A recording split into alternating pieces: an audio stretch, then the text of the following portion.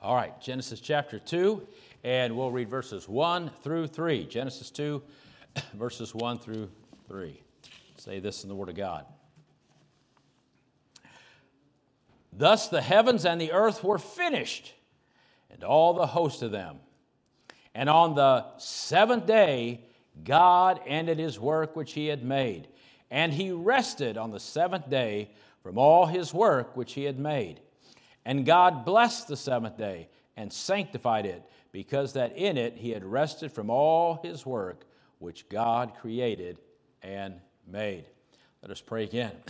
Heavenly Father, again, Lord, we just thank you for your goodness and mercy and grace. And Lord, we thank you, dear God, for these good songs, dear Lord, that we sing to remind us, Lord, what we have to look forward to, and Lord, what we already have in you, and just how wonderful and merciful and gracious you are, and Lord, that how you take care of us day by day. Lord God, Lord, your grace is sufficient, and Lord, you give us sufficient strength for each day. We thank you for that. Lord, we thank you, Lord, for our young people, dear God, and using their talents for you. And Lord, again, we just pray for our young people that you would work mightily in their lives, that each one would be saved at a young age, that each one would dedicate their lives to you. And then, Lord, that you'd fill them with the knowledge of your will, with all wisdom and spiritual understanding.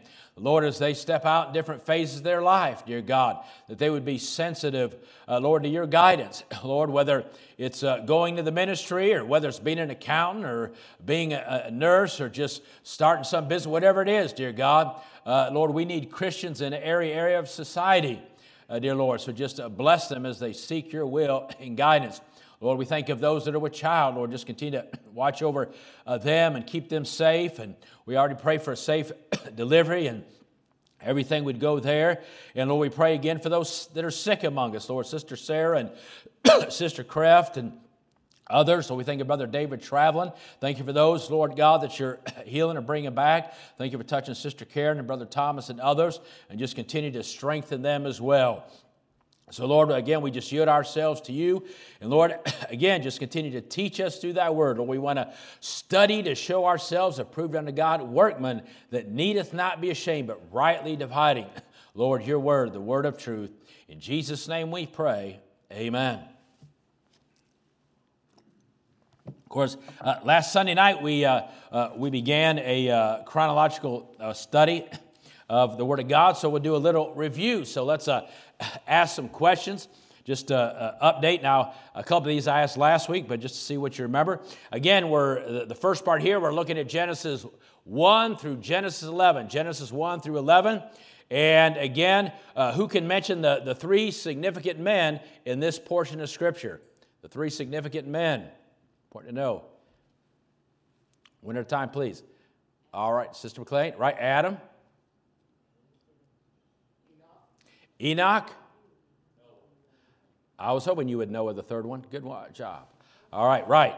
Adam, Enoch, and Noah. And then the four important events. The four important events that are covered in this first part we're looking at, Genesis 1 through 11. What are the four?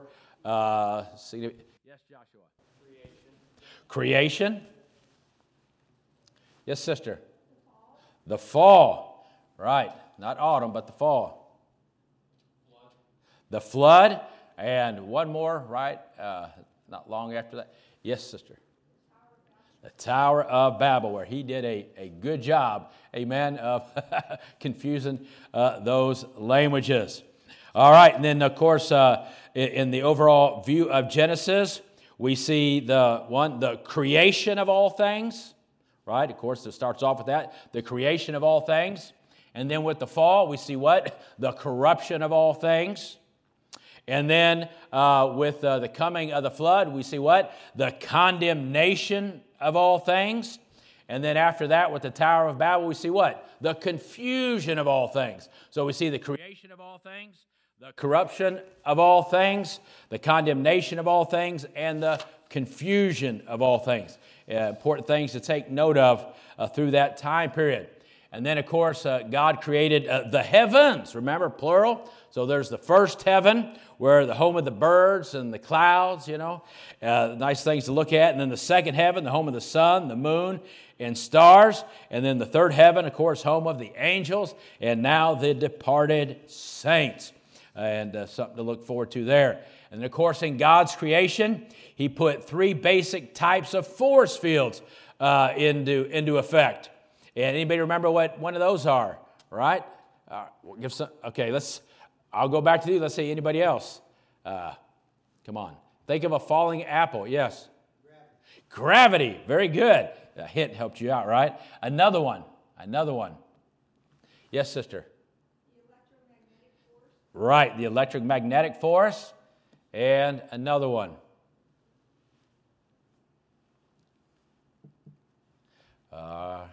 All right, the nuclear force there. All right.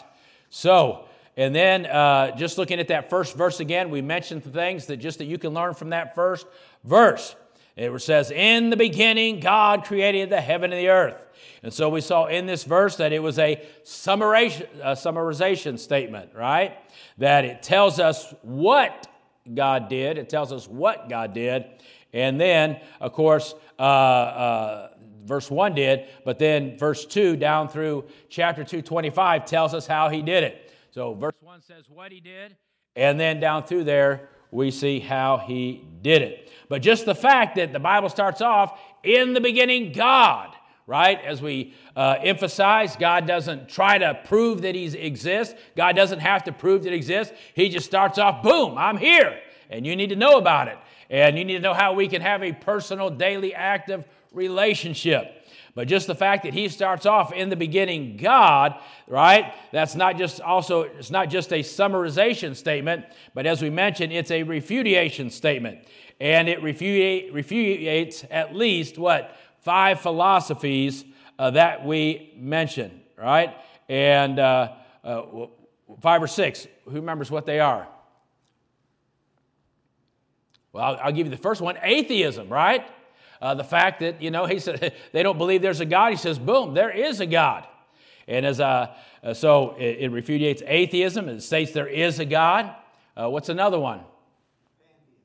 Right, that it tells us that He is apart from His creation, right? Pantheism, all right? Another one. Fatalism, very good. That there was a purpose to creation. All right, another one. Of course, evolution. He created all things. Polytheism, the fact that, hey, look, there's a God, there's but one God. And so just the fact, He just starts off and He just lays it out right there. And it gets straight to the point. So I want to emphasize this again because I thought it was a good point, because many may have asked why God created the earth on the first day. But remember, again, waited until the fourth day before establishing the sun, stars, and moon. And so 2 reasons we mentioned that. One was because to show the priority of the earth, and then also as a prevention. The priority, why would He put the earth first as a priority? Again, as a reminder, God created the earth first because it was the most important in His mind. Because again, it was upon the planet Earth that He planned to create on the 6th day man, of course, that would live on earth and not the moon. Then plans had already been made in the fullness of time for the second person in the Trinity, amen, to come to earth, right? And that he would live upon the earth and one day set up a millennial reign on the earth. So that was the priority of the earth. Next, for prevention, because almost without exception, every ancient civilization has worshipped the sun. And so He wanted to show that it wasn't the sun that had priority in His creation, it was the earth. And so an important thing to understand there. And then, of course, He created plants, He created animals, and He created man.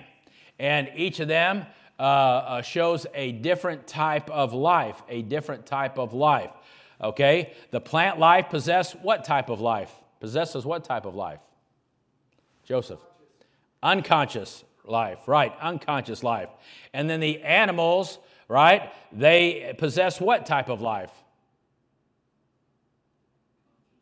Conscious life. And then man alone possesses what type? What makes him different? Self-conscious life, right? And of course, man is the only thing that God created with a soul. I like it. And he said that. It said God, breathed into his nostrils the breath of life. And then just say man became, a living individual or a living body. It specifically says man became a living soul. Man became a living soul. So he emphasized that. So now, let's again begin with the seventh day, the 6 days of creation, then the seventh day. So again, this is the only place where it says God is described as resting. But again, sin would soon enter the picture, and the entire Trinity will become involved in redemption.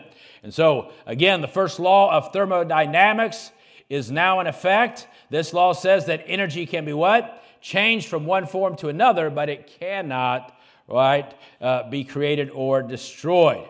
So here we have in these first chapters, in 56 simple verses, the concise but complete account of creation. It's amazing. Look at all that God did, and man, he could just sort of fit that right in just a short time period. It's amazing, when God wants to get something through quick, how quickly he'll put something in a short amount of verses, and you don't really notice all that's going as you read through it. Then all of a sudden when he wants to zero in on something, he spends more time talking about Joseph's life at the end of Genesis than he does all of creation.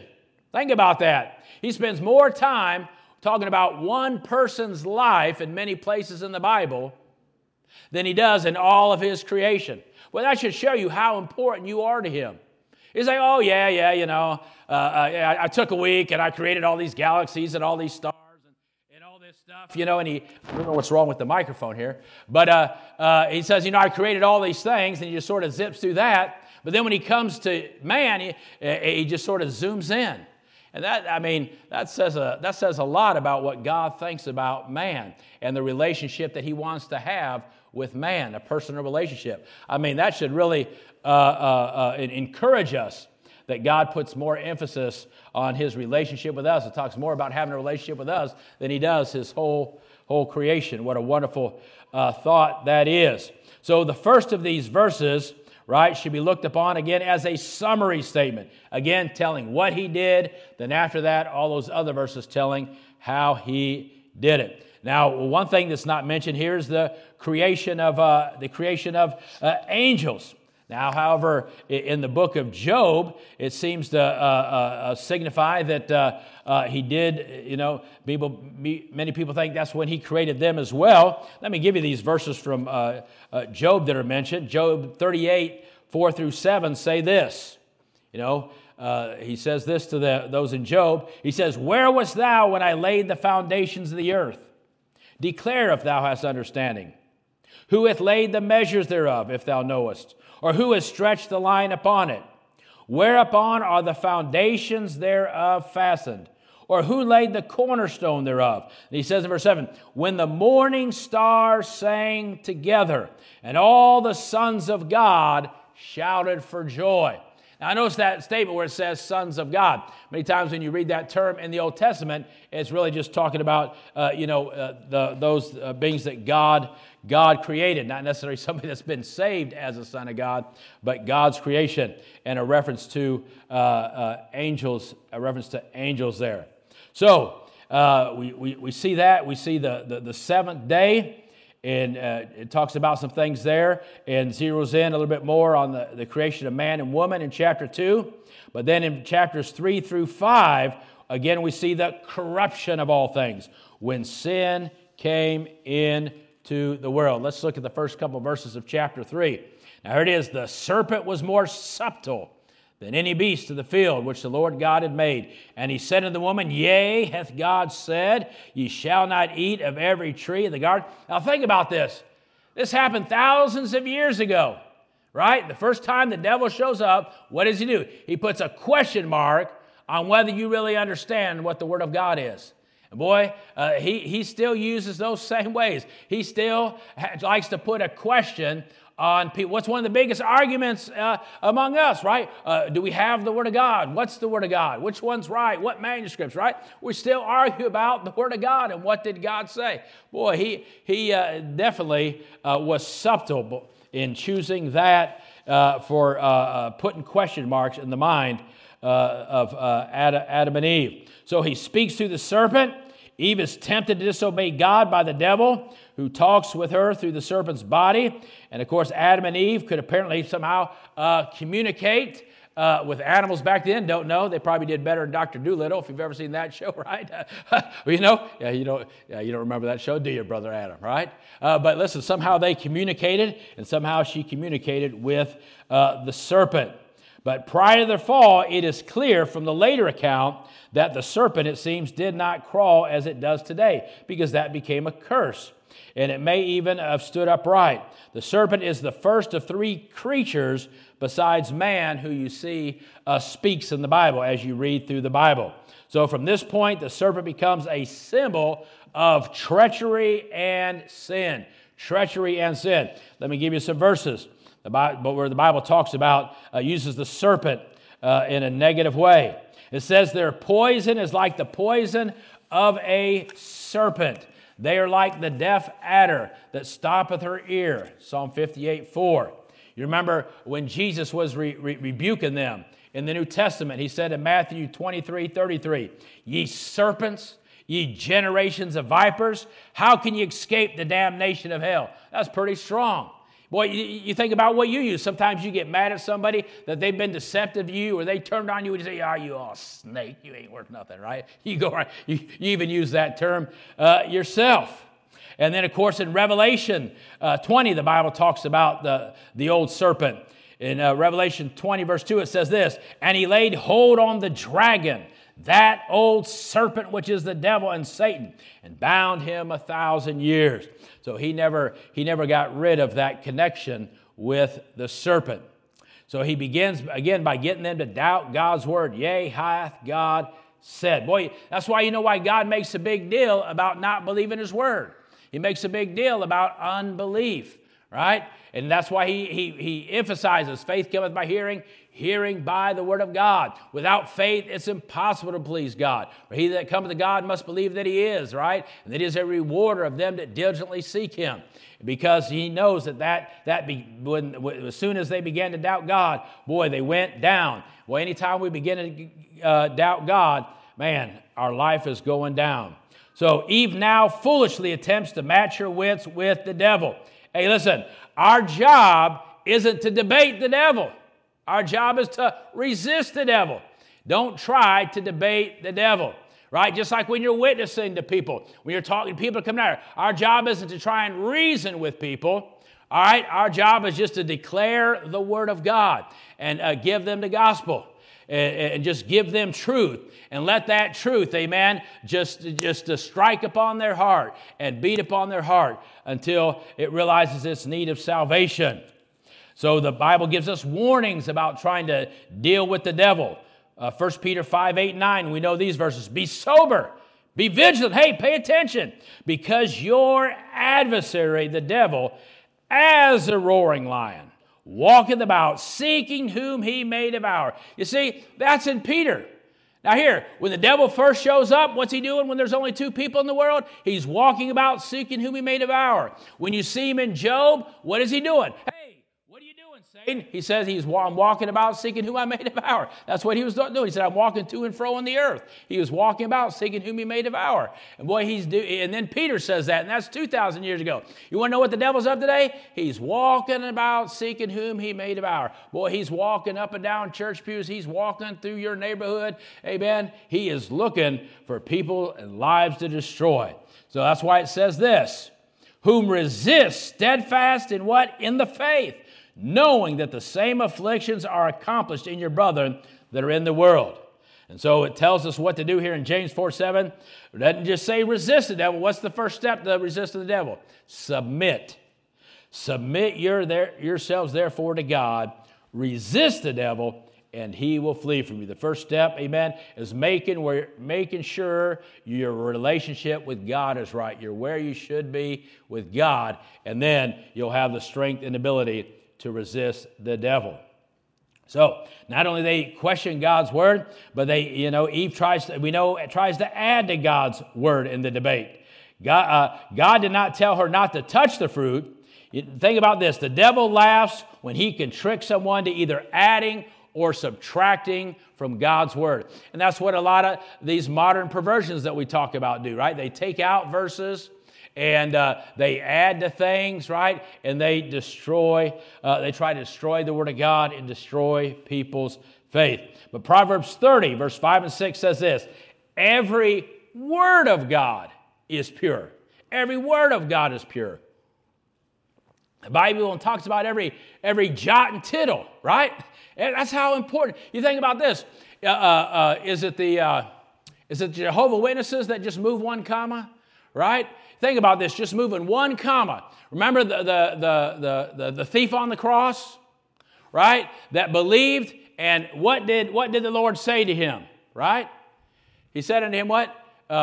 He said, today shalt thou be with me in paradise, right? And the Lord said unto, no, it says this. Remember, the Lord said unto him, comma, the Lord said unto him, comma, today thou shalt be with me in paradise. So when do you think he's going to be with God in paradise? Today. But here's what they do. They move that comma to the other side of today, and it says this: and the Lord said unto him, today, comma, thou shalt be with me in paradise.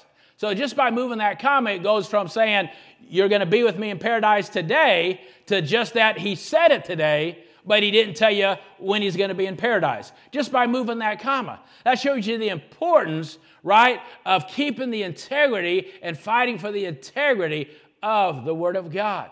Now, I know sometimes as missionaries, you got to go overseas and you got to work on translation work. Listen, we worked with translation work, and I tell you what, that stuff made me tremble. I didn't mind being over people working on it, but I didn't want to be the one to work on it. That was just a serious thing to me. To mess with God's Word, even though your intention is right. That's a serious thing, to mess with the Word of God. But that's why it matters when they take out a verse or they change verses and things. That's why you say, why do you make a big deal about the Word of God? Well, now you see why. It's that fight. The fight about the Word of God is a major fight. And fighting over the King James Bible, to me, that's a fight worth fighting, because I see a lot of my friends getting light on it and turning from it. Listen, I was talking to somebody recently. A good friend of mine, somebody I've known for years, and we were talking about it. And they seemed like they sort of lightened up a little bit, like they suddenly got a different thought. And I said, listen, friend, and this is a guy I know very well, but listen, I'm sticking with the book. And I told him, I don't want to get sidetracked, but this is important to me.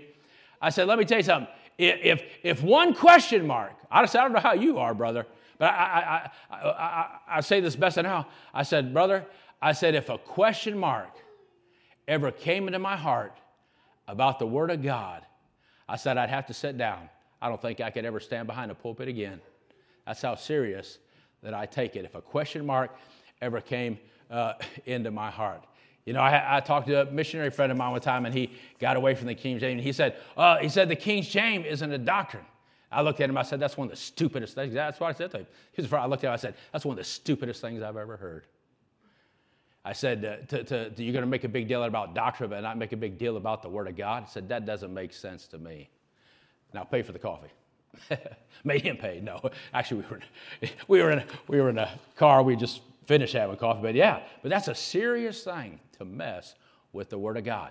And that's why people say, oh well, it amazes me. I know I'm getting sidetracked here, but it's important when you study that and you see 40 people, or the people that God used to give us that book right there. Right, there probably aren't 40 scholars like that in the world today. And all of a sudden, some guy, he takes a semester of Greek, and now he thinks he's smarter than they are. Say, I got 2 words for you, son. Stupid. Get out of here. Right? Stick with the Word of God. Stick with the Word of God. That's one thing I'm not going to back up. I'm not going to shape. And I'm tired of people. You see, I got off on it, man. I had a couple at our church one time. We lived in Cedarville. There were members of the church. Her first husband, she was a missionary, and her first husband was a missionary, and she brought something up about the Bible, and I was tired of hearing it, and I went off for 45 minutes in my own house. When I got done, she looked at her husband and said, well, I guess we'll never bring that subject up again. I said, good idea. Now enjoy your meal.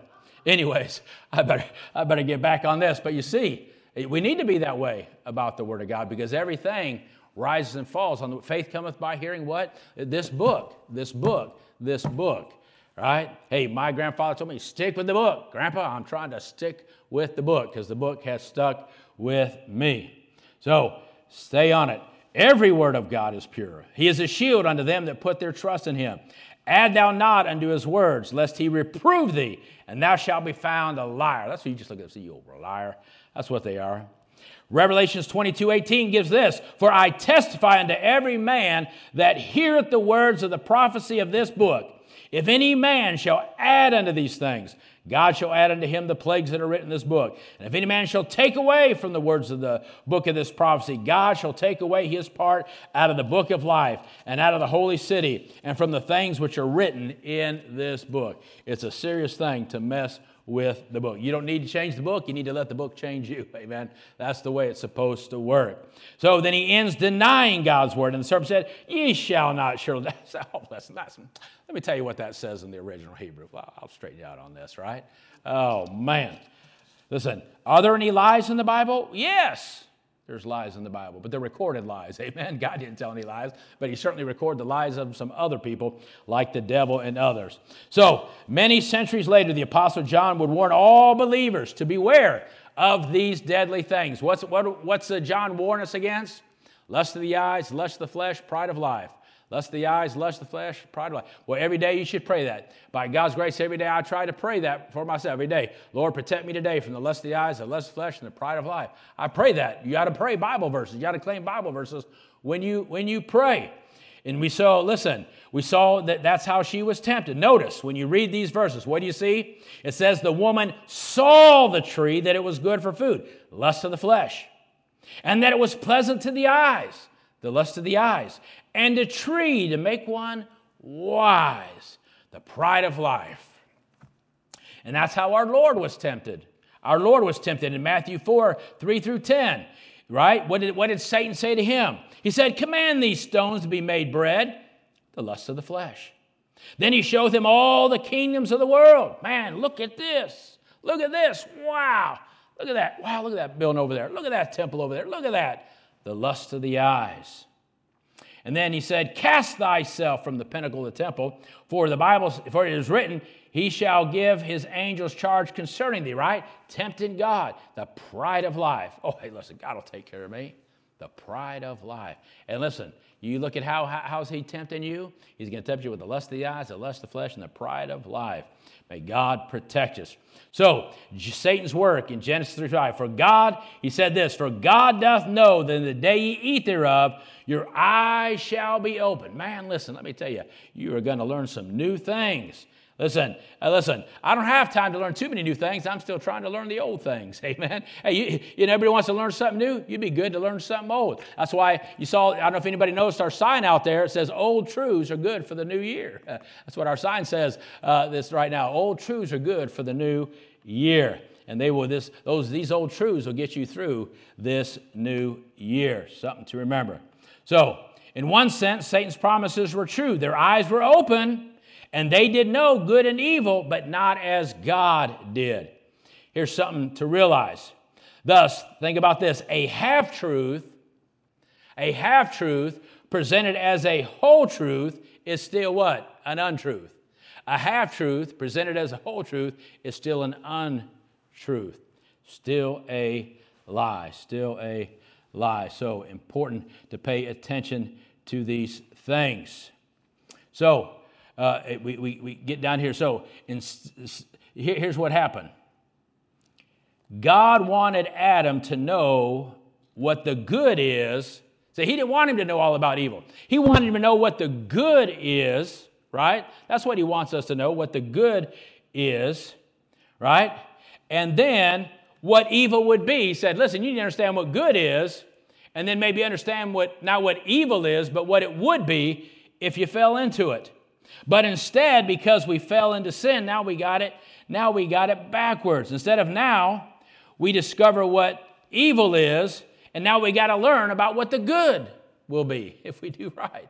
See, instead of going from good and learn about, hey, here's something you don't need to know about, but it's something that's out there. Now, and looking at it from the good perspective, now we start off from the bad perspective and have to learn about what good is and what we could have had or what we can have now in Jesus Christ. So instead of recognizing the evil from the summit of the good, they now must recognize the good from the abyss of evil.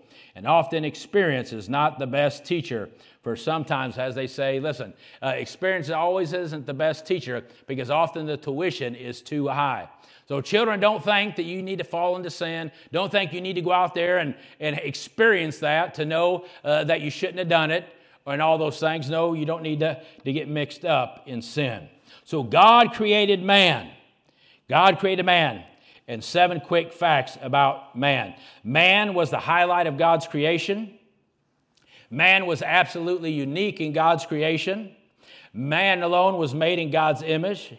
Man was declared the ruler of God's creation there. And man was commanded not to eat of the tree of the knowledge of good and evil, but he was encouraged to eat of all other trees. And then man was given a wife. So the 7 quick facts about when God created man. Quickly, the sin of Adam. So he becomes the first sinner. Now it's important to know, you say, well, why did Adam become the first sinner when Eve was the first one to partake? Anybody know the answer to that question? Right, but Adam was what? He was deceived, but also he was what? He was the head. He was the head of his household. And it's the head of the household, the leadership, right, that bears the most responsibility, right? Men, right, we're going to answer for our home. The leadership in the church, right, is going to answer for the church. So, of course, chronologically, Eve ate first.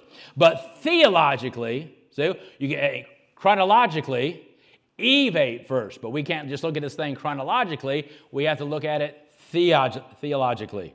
Is what? Adam is declared by the New Testament to be the original sinner.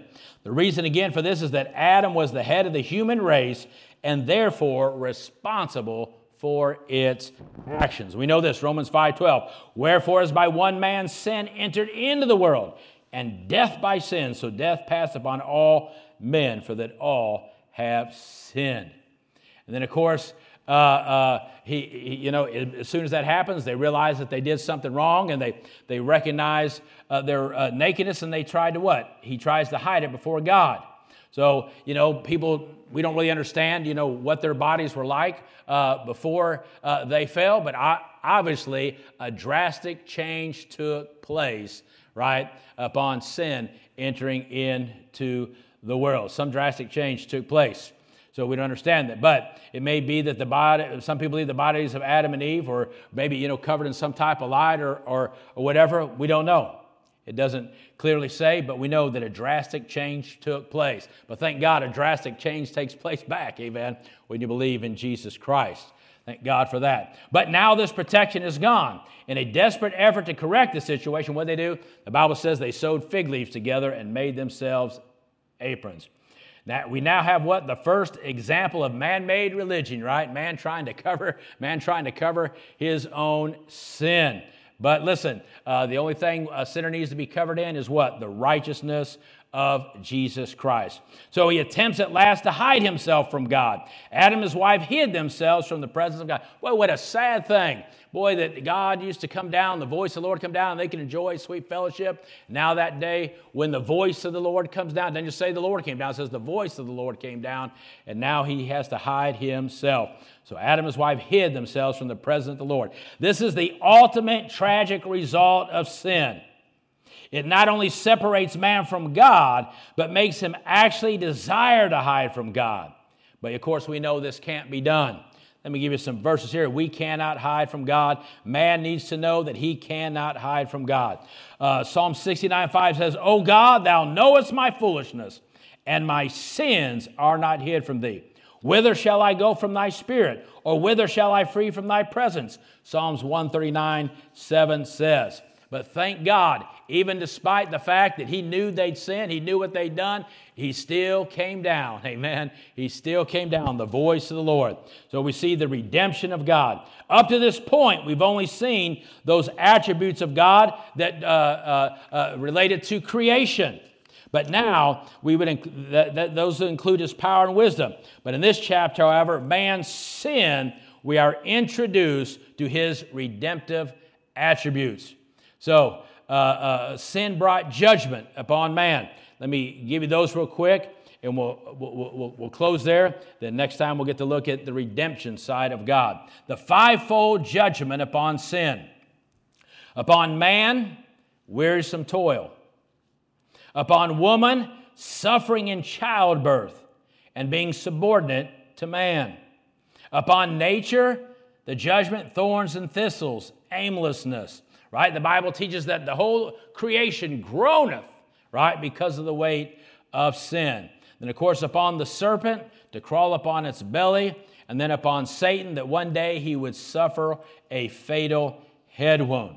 But despite all this, amen, God steps in and shows grace. And we'll look at that next time. Isn't that amazing? Before we get deep into the Word of God, not only do we see the fall of man, but we see the grace of God immediately, amen. God gives the promise, amen, of the redeeming seed. What a wonderful thought that is.